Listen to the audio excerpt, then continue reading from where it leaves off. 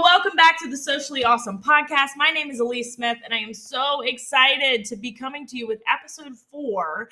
In September, we're doing all things branding. I have a serious passion for branding and style guides and creatively helping brands make their visual just awesome. There's no better word for it. So if you didn't listen to the last 3 episodes, I highly recommend you binging them before the Build a Brand workshop, because I am hosting a Build a Brand workshop on September 22nd from 6 to 8 p.m. Central Standard Time. I'll make sure the registration link is in the show notes for you. But I have so many entrepreneurs that have come to me and said, look, I want to do stories that stop the scroll or stop the swipe. I want to make those cool intro videos for my YouTube channel. I want to learn how to make reels on Canva because I just don't want to show my face every day. That's what we're doing in this workshop. So this workshop is not your typical webinar that you signed up for that you forgot about, like that free masterclass that they sent you the recording the next day and you're like, oh yeah, I forgot to watch that. Or the one that you binged really quickly and took notes and didn't implement. No, ma'am, that's not what we're doing here. This workshop is get your laptop out, get a babysitter, put the time on your calendar to work on your business. We're doing all things elevating, okay? Now, to be prepared for the workshop, you need to have your brand kit ready. At least your colors, your fonts, and your logo, okay? Those are the 3 minimum things you need to have. So if you're someone who doesn't have a brand kit yet, you don't know the importance of a brand kit, go back and reference the last 3 episodes. But if you're just sitting there and you're like, I haven't started yet, I don't have time to do it, I'm not creative enough to do it, I want help, I have several packages that are discounted severely of mini branding kits to get you ready for this workshop. So if you have any questions about branding or brand kits, you can get with me. Get in my Socially Awesome Entrepreneurs, my free Facebook community.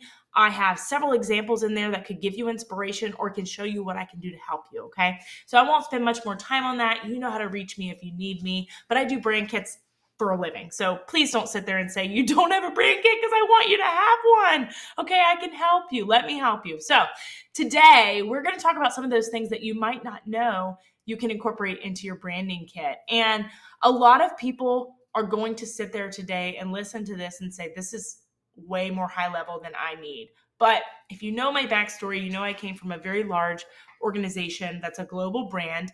And these are things that you could probably consider very early on. And I'll prove to you why today, okay? So here's a quick list of some things that you should consider when you're setting up your kit. If you already have your kit, now you could go back and think about these things now. So the first thing is going to be your brand identity. So it is very important that you incorporate your brand identity into your brand kit. One, your logo, your colors, and your font should all represent your brand identity. But what I mean by that is personalizing it. So I'll give you an example. Yelp, the platform where you can review foods, they call their brand kit a cookbook. Isn't that cool? You can actually call it whatever you want, but consider your brand identity and what you're trying to portray to your audience, okay? You also can include the story of your brand. So we're talking about the history, your mission, your values. These eventually, when you get on such a large scale, your brand kit might be something that you send to other people. So I'll give you an example. If I was doing a community outreach event and I was a big global brand and I'm going to donate something to this local nonprofit of mine that wants to partner with me, and they're like, hey, we want to put your logo on our Facebook page so that we can give you a shout out. I would send them as a large corporation, or even now today as a solopreneur, I would send them my brand kit. And you can create some rules in there. And what that does is that makes sure that they don't put your logo and slap it on a cow print background, right? Or something that's going to make your logo look off-brand. So it's important for you to have a couple rules. For instance, one of my rules might be do not put my logo on yellow. Or you should know what your brand looks good on and what it doesn't look good on. So you can create those rules. Don't Don't stretch my logo over this many inches or whatever because it might distort it. Don't put it on yellow. Please don't put it on backgrounds. This is you. You don't even have to say please. This is your brand. You get to make the rules. So you will know as you're using your logo for yourself, you will start to learn what it looks good with and what it doesn't look good with. And you absolutely would send this brand kit to people that you're partnering with for podcasts or, like I said, donations.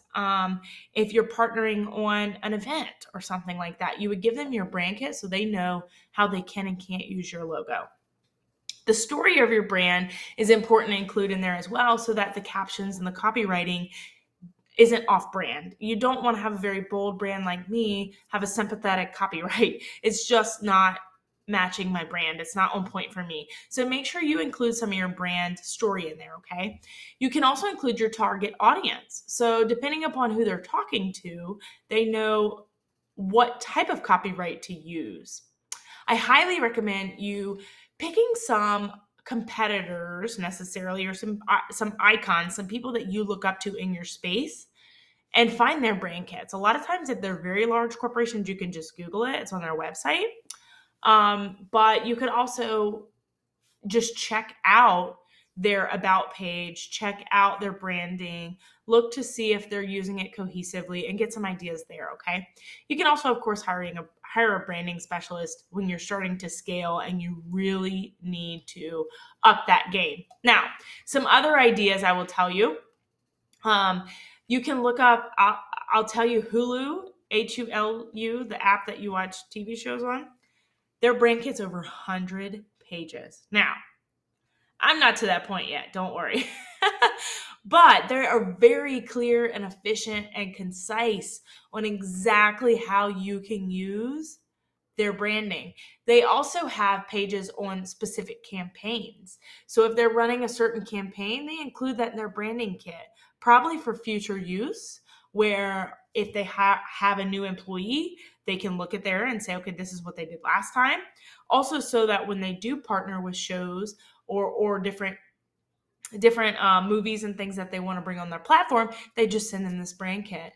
And that's it. It makes it easy that it's up to the person that is going to be using that logo to follow the rules. Now, don't be afraid to ask for approval. You own this business. So absolutely ask them to send you a final, if anyone's using your logo, a final revision for you to approve before it goes live. You own this business and you need to make these rules, okay? I'll tell you too, there is a brand called Impossible Foods. I recommend you look theirs up as well. They have actually turned their branding kit into like a media kit. So a media kit is something that a lot of influencers use, and they send it to brands. It has their contact information that says, hey, I want to partner with you and be an influencer for your brand. Here's my contact information. Here's how many followers I have. Here's my engagement rate. It's selling yourself to a brand. So Impossible Foods has pretty much combined their media kit with their brand kit. And it's kind of cool because ideally it is something that you could send if you have a news release or if you are being recognized at a conference or you want to partner with a brand. So consider incorporating your media kit and your brand kit and kind of molding those together, okay? So the last thing I will tell you is to really think about what design tools people are going to use when making this. So what I mean by that is you might be using Canva if you're not an experienced graphic designer, which is great. I love Canva. I use Canva all the time. Although I do know how to use, Adobe products, most people are going to use Canva. So something to consider would be if you include your hex codes in there, which are going to be your color codes from Canva, you can also include your RGB codes or you can put it in several different formats because different companies might be using different tools. So just kind of think about that, consider that, make sure you have it available in different formats. You can have it in a PDF format, a PNG format. So just make sure you're considering that as well so it translates really easy from one person to the next. So I know that was a ton of content in 10 minutes, and I am hoping you're getting some value out of this. I hope you're registered for the branding workshop. If you're not, the registration is in the show notes. Make sure you get registered. It is in 2 days, and I can't wait. I can't wait to dive into this content with you. So, 2 other things really quick. I want to invite you to join Socially Awesome Entrepreneurs, my free community. I give tips and tricks in there daily, okay? I also want to tell you, if you love this and you're getting content that you can use, if you're getting value out of this, please, I would appreciate a review. This is episode 4. I'm a brand new podcaster and reviews are gold for me, okay? So I would appreciate a review. Last thing, I want to give you a tip. When you're building your brand online and you're building your audience, it's so important to get out in front of other people's audiences. So if you want to get out in front of my audience, take a screenshot of this on your phone, tag me in your stories at Elise1Smith. The spelling will be in the show notes as well. And I will share it to my audience so that you can get in front of my audience as well and help build your brand too. It's a give and a take, and I want to give back to you for listening and being a listener of my brand new podcast. So with that being said, I am out. I hope everyone has a very safe week, and I will see you in the workshop.